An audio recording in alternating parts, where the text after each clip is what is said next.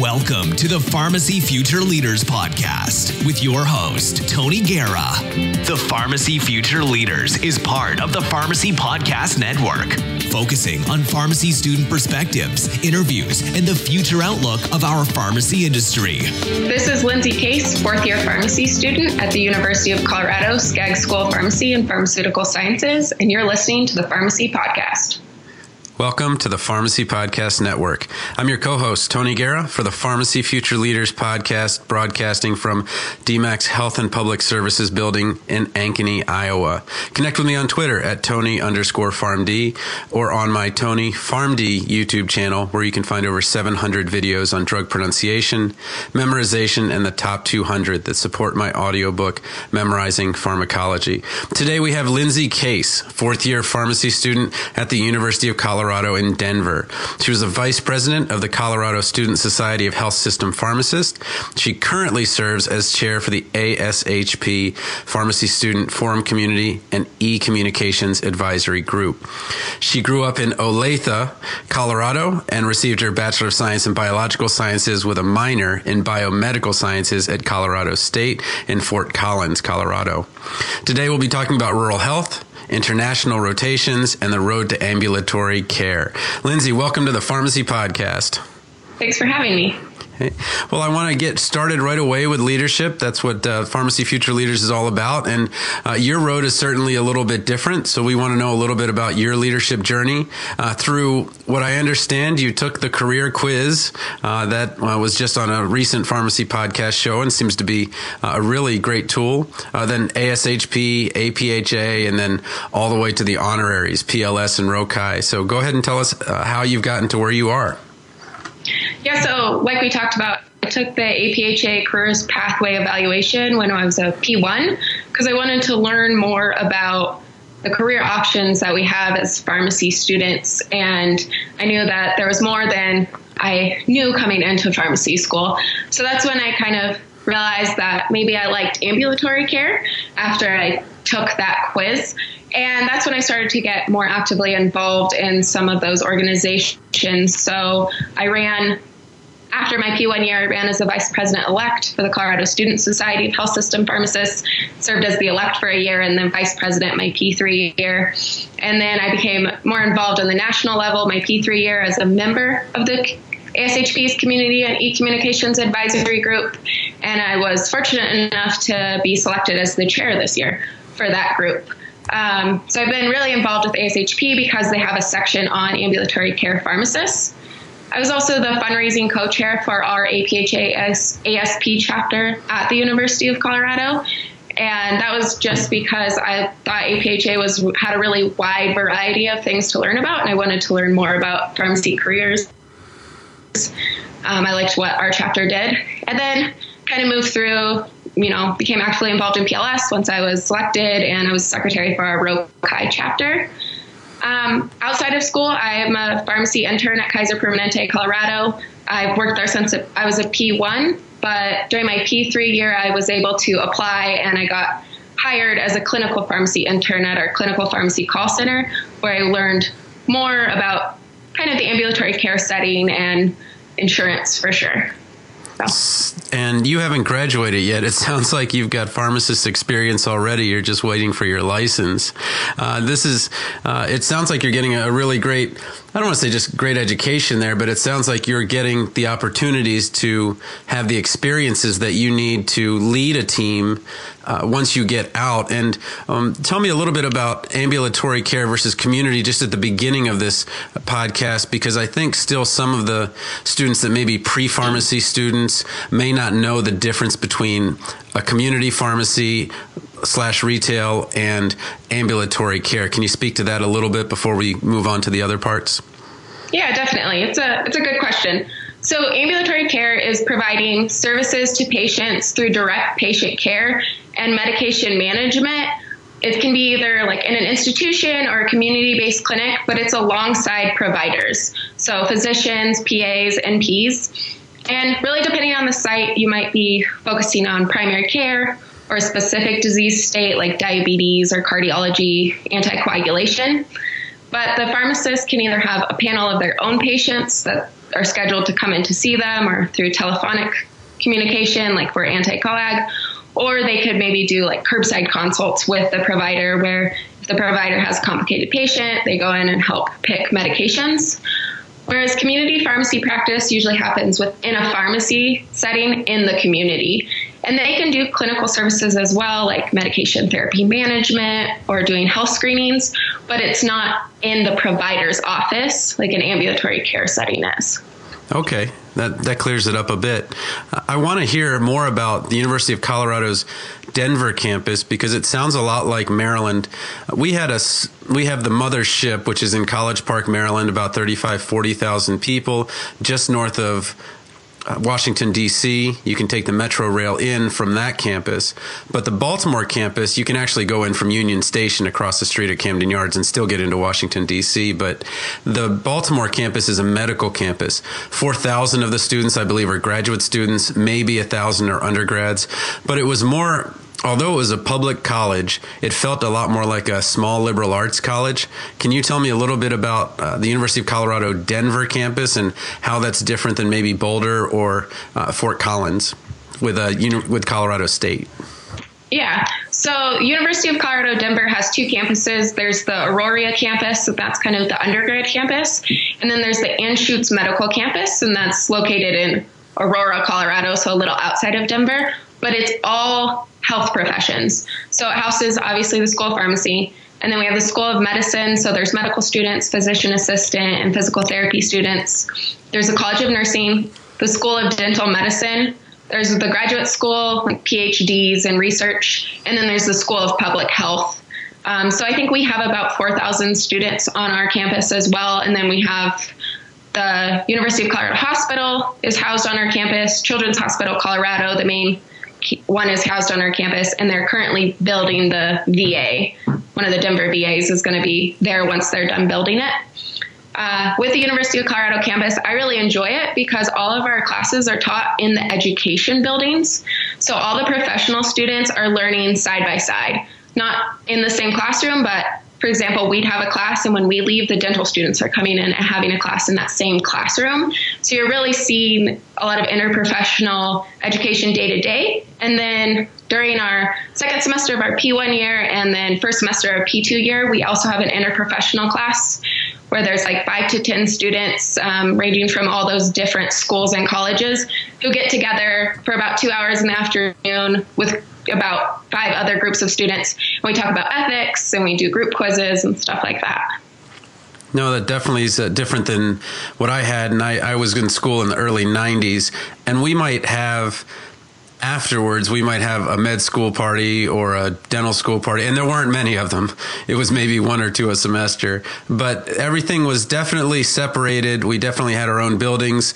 The students would connect maybe outside, but we had nothing like that where we would actually see students from other disciplines. The dental school, I don't think I ever met a dental student except maybe at the VA cafeteria or something like that. So that's really great that you've gone above and beyond, or Colorado's gone above and beyond with the interprofessional space.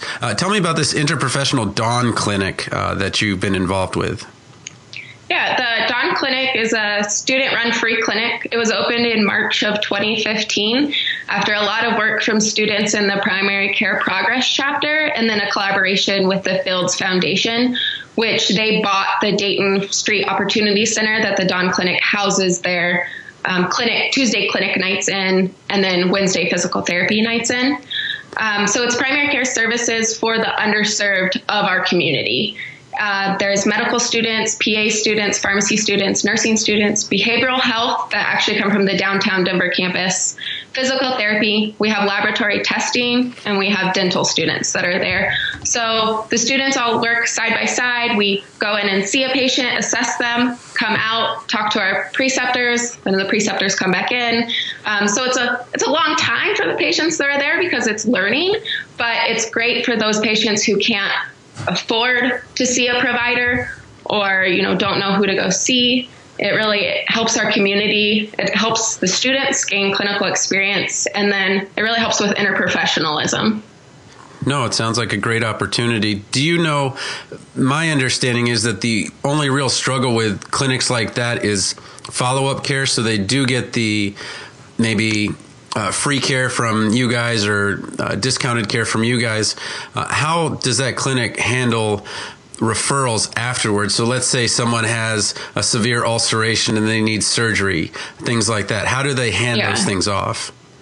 So we do have someone that sits at an insurance booth I think she's there every Tuesday, that tries to help sign people up for Medicaid if they're available. We do have some undocumented people that are in Aurora, so that is hard if it's something that would need to follow up not with us, because we have people that see us as their primary doctor, but if they need to follow up like at a more high level, that can be difficult. So trying to get them insurance, or seeing if they live in Denver County, because we have a safety net hospital in Denver County. No, it sounds like, though, that at least there's some options for them. I'm referring to a podcast that I'd heard about the Chicago underserved area, and they really struggled with that part of it because they could do a good job while they were there, but then afterwards. But it sounds like maybe Colorado is a bit progressive in this way, and that they can do that and they can send them on.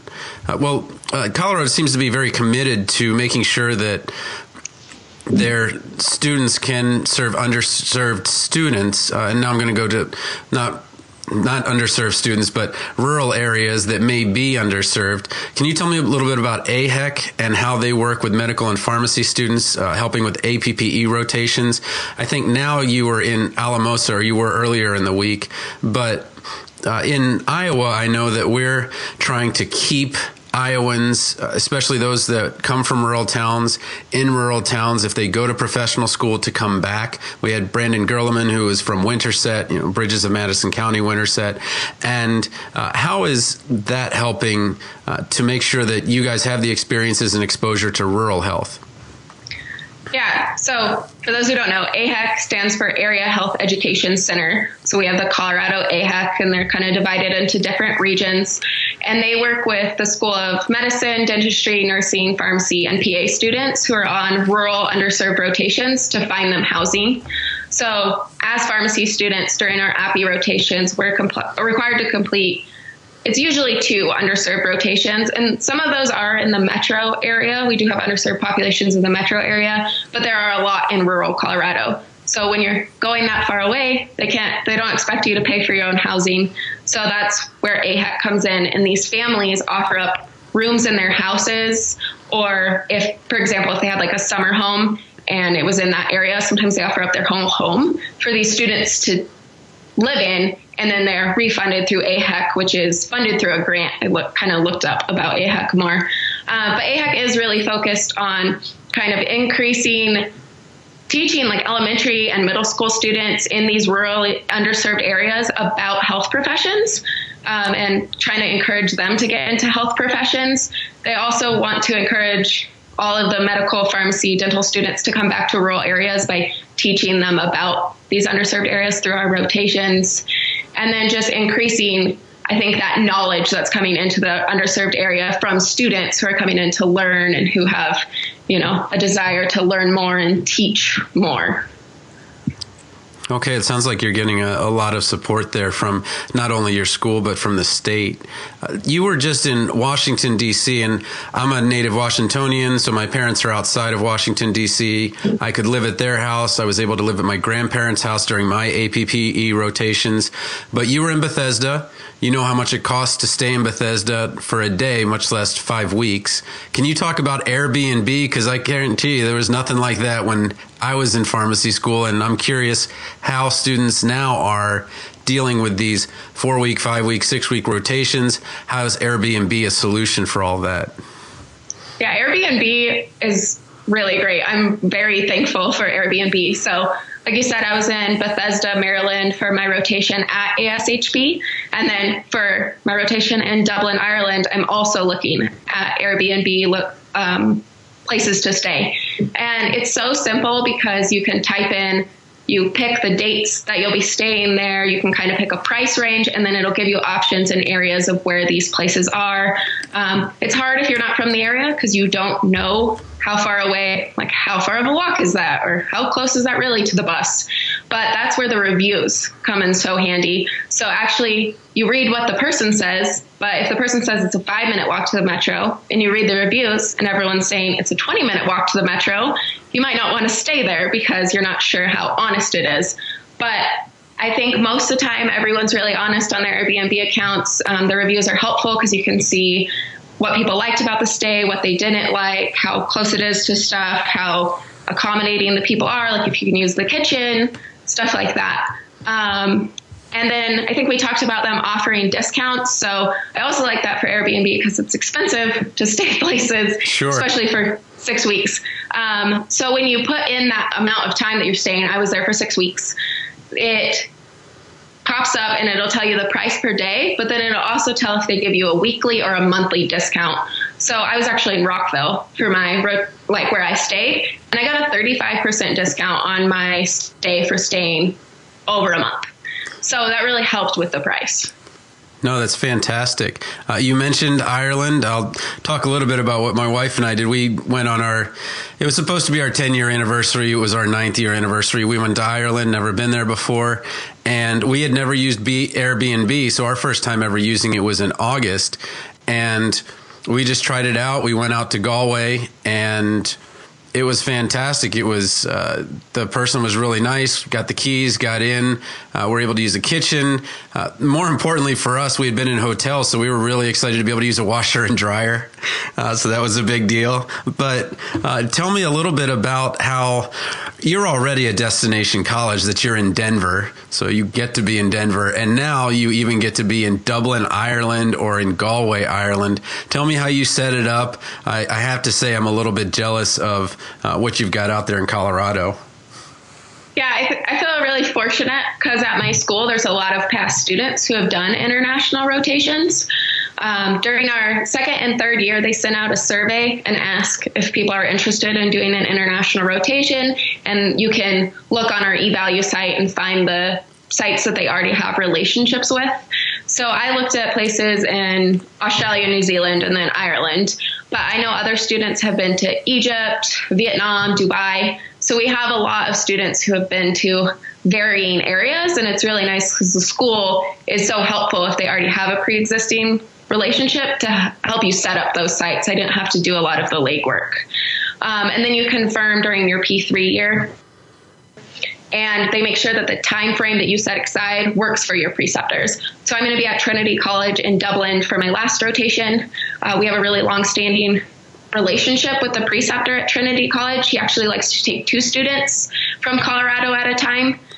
So the same time slot, because he thinks that you learn better together, because you can talk about the experience you had that day and they can talk about theirs. And then you're also not alone in a foreign country.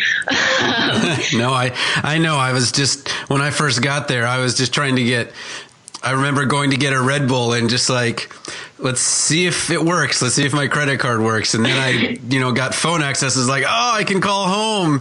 And then my wife's like, okay, give me the phone. I want to call some people. I was like, okay.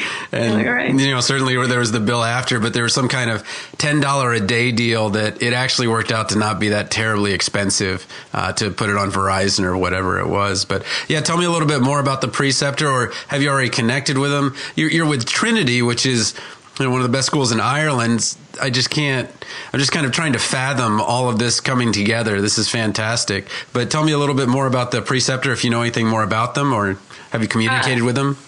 A little bit. He actually came to our school last year and gave a talk about pharmacy in Europe and Ireland and Australia at our school about all of those things. And I've talked to him. I sent him the Airbnbs I was looking at, and he told me which ones were best. So which ones were closest. It's always good to get a referral. Yes, it is. I won't do an Irish accent, but they have this expression there, you are very welcome. And when you say you are very welcome here, it's like, thank you. But when they say you are very welcome, they literally mean you are very welcome to be here. And they're so excited to have us. I haven't been to many places, but I have never been to a country that is so excited to see people, Americans, other tourist. Just one of the best experiences I had. I'm so jealous that you're getting to go there. I'd love to go back there one time. But let me play devil's advocate and say, what's the point of going abroad? So I think there's two main reasons for me. The first being I've lived in Colorado my entire life, and I think doing something like this, going to another country, will really help me grow as a person, teach me a lot. Going somewhere for 6 weeks, and I'll really learn a lot about myself. But I also want to learn more about the practice of pharmacy somewhere besides Colorado. So I think that it'll help me advance my practice by seeing how they practice internationally. I know that in Ireland, they get a master's degree. It's not a doctorate degree. So it'll be really interesting to learn about their education and how they practice pharmacy, to see what I think maybe is better and how I could improve my practice when I'm a pharmacist. And then also to appreciate the things that I've seen that maybe seem like it's more beneficial here. So I think it'll just really help me grow as a person and as a professional. No, I think you're right. I think you'll enjoy it. We'll definitely have to have you back on after that experience. But how do you split? So we've talked a little bit about the personal, a little bit about the professional. How do you split on social media your personal and professional life? So I kind of picked social media to fit certain aspects of my life. I like Facebook for personal stuff because I can tell my friends and my family, people from high school, people from undergrad pharmacy school, what's going on in my life. So I obviously tell them what's happening in pharmacy school, if I get a new job, if I get residency, hopefully. But I can also post pictures like, look how cute my dog is. And I don't think that's very professional. Oh, we do the same thing, but we don't have a dog. We have our kids. But I still have to figure out why it is. I'll post the exact same picture. My wife gets twice as many shares and likes as I do. So maybe they're saying something about me. I don't know. But so Facebook is personal. What about LinkedIn and Twitter? So Twitter, I recently started kind of like my pharmacy Twitter. That kind of happened when I was at my appy at ASHP. I met with the person in charge of social media, and she talked about how, in general, people like to get news from Twitter because it's quick-hitting topics, 140 words. And I thought that was really interesting, and I wanted to start a Twitter where I could focus on news relevant to my profession and to pharmacy and keep it all in one place. And I thought maybe it would help me improve my role in advocating for my profession without it getting mixed up in cute dog pictures. I understand. Okay. What about LinkedIn? Yeah, as far as LinkedIn goes, I'm currently working on updating my LinkedIn. I think updating my CV and updating my LinkedIn is a constant process. I listened to the other podcast where they talked about how you can download your LinkedIn profile and it looks like a CV, and you can compare it to your actual CV and see if they're lining up and you're putting the same message across. Because nowadays with everything so electronic, people can look at your LinkedIn account before they ever see your CV. And I think you want to make sure that you have everything on your LinkedIn that's on your CV that you're trying to tell people about. No, definitely. I agree. And the nice thing is that you'll be able to, if you want to, share this podcast on LinkedIn as well. So it'll give them a little bit more. It's a little bit tough, I think, to get to know someone you're trying to hire. And nursing has this. I think medicine has this, where they have smaller communities where recruiters can just look at that. But I don't think there's one for pharmacy. So it's still a very large number of people that they have to look at. And anything that can make it easier for them sounds like having a good LinkedIn profile is an effective tool. Well, what do you hope to do after your fourth year? You mentioned residency, PGY1, PGY2, rural healthcare. What would be your ideal situation after ASHP in terms of getting invites? So I'd like to do my PGY1 in general pharmacy practice. And then right now I'd like to go on and do a PGY2 in ambulatory care. I'd like to do PGY1 in general practice because I really want to get a good baseline understanding of clinical hospital practice, how that affects a patient when they're in the hospital and how it changes when they go into the outpatient setting. And also, like we were saying, with rural health, I grew up in a small town in western Colorado, and I really like how it's different on those rural rotations. There's sometimes lower resources in the hospitals. We have to send certain people out. There's a lot of underserved people, lower incomes, and I think it's very interesting. But you definitely possibly need to wear multiple hats in a rural setting. And so really understanding how a hospital works and then ambulatory care, I think would make me the best pharmacist I could be. So how do you narrow down the residency choices? I know most of them are accredited. There's some that are not. Who do you turn to for advice when it comes to that? You've got leadership positions, certainly, but how do you make these decisions? How do you narrow it down? So I started out with a spreadsheet. It actually came from a student the year above me who's in residency now. She had made a spreadsheet. So I kind of used her general outline. And I started just like looking at programs I thought were interesting, finding about other programs people applied to. And I looked at the ASHP's website first. And then I would find their website. But my spreadsheet includes things like the RPD contact information, the application deadline, how many residents there are, what are the required rotations, what are the elective rotations, are there PGY2s available at that site, what's the cost of living if it's not in Colorado, just so I have an idea, and then their forecast code and their matching service code. And then I kind of have another like sheet on that spreadsheet with qualities that are important to me to help kind of narrow down the area. So that's stuff like the resident class size, what are the teaching opportunities, how many rotations are available in ambulatory care. Other qualities I know students look for sometimes is distance. Sometimes people like to be close to home or as far away from home as possible. Distance wasn't a huge thing for me. Sometimes people also look at the time frame for accreditation. So certain people maybe want a program that's been accredited for a long time or aren't concerned about accreditation. I do want an accredited program, but I'm not sure about the time frame that matters to me. But like I was saying, for advice, students who've gotten residencies are helpful because if you're looking at a site that you are interested in and they interviewed there or go there, they can give you a lot of insight about maybe the culture or things you can't find on the website before you go to midyear. And then mentors. Okay. Yeah, I definitely agree. When we went looking, we ended up in Iowa, and my wife had ties here, but we started out back in Maryland, and she wanted to stay there or wanted to try to stay there for me. And it just ended up that we were here, and it ended up being a great fit. And it sounds like, although people will tell you, everybody's got good grades, that's sort of true. But if you're Rokai, you definitely do. And, what's the thing that stands out? And it really comes down to fit. And that's what you're really, I think, doing at ASHP. And it sounds like you've got the spreadsheet, and then the spreadsheet will come alive once you get there. Well, I know some people would be interested in contacting you, getting some of this good information or maybe some other information. How do you prefer people contact you? So you can contact me by email. My email is Lindsay as in Nicole, case@gmail.com. You can contact me on my Twitter at LindsayFarmD2B, which will change after I become a PharmD. And then my LinkedIn, www.linkedin.com/Lindsay-case, which I'll send those all to you. Sounds good. We'll put those in the show notes. Well, a couple of quick questions at the end here. What's your best daily ritual to keep your work on track? I make to-do lists. I make lists about the things I have to do for work, for school, for my leadership positions. I have a MacBook and then an iPhone, so I use the reminder section on there, and I'll put anything I need to get done where it pops up, and then it pops up my phone and my Mac so that I can't forget about it. That's awesome. I should actually use something like that. It's better than emailing myself and hoping it's at the top when I need it. What about the best career advice you've ever received?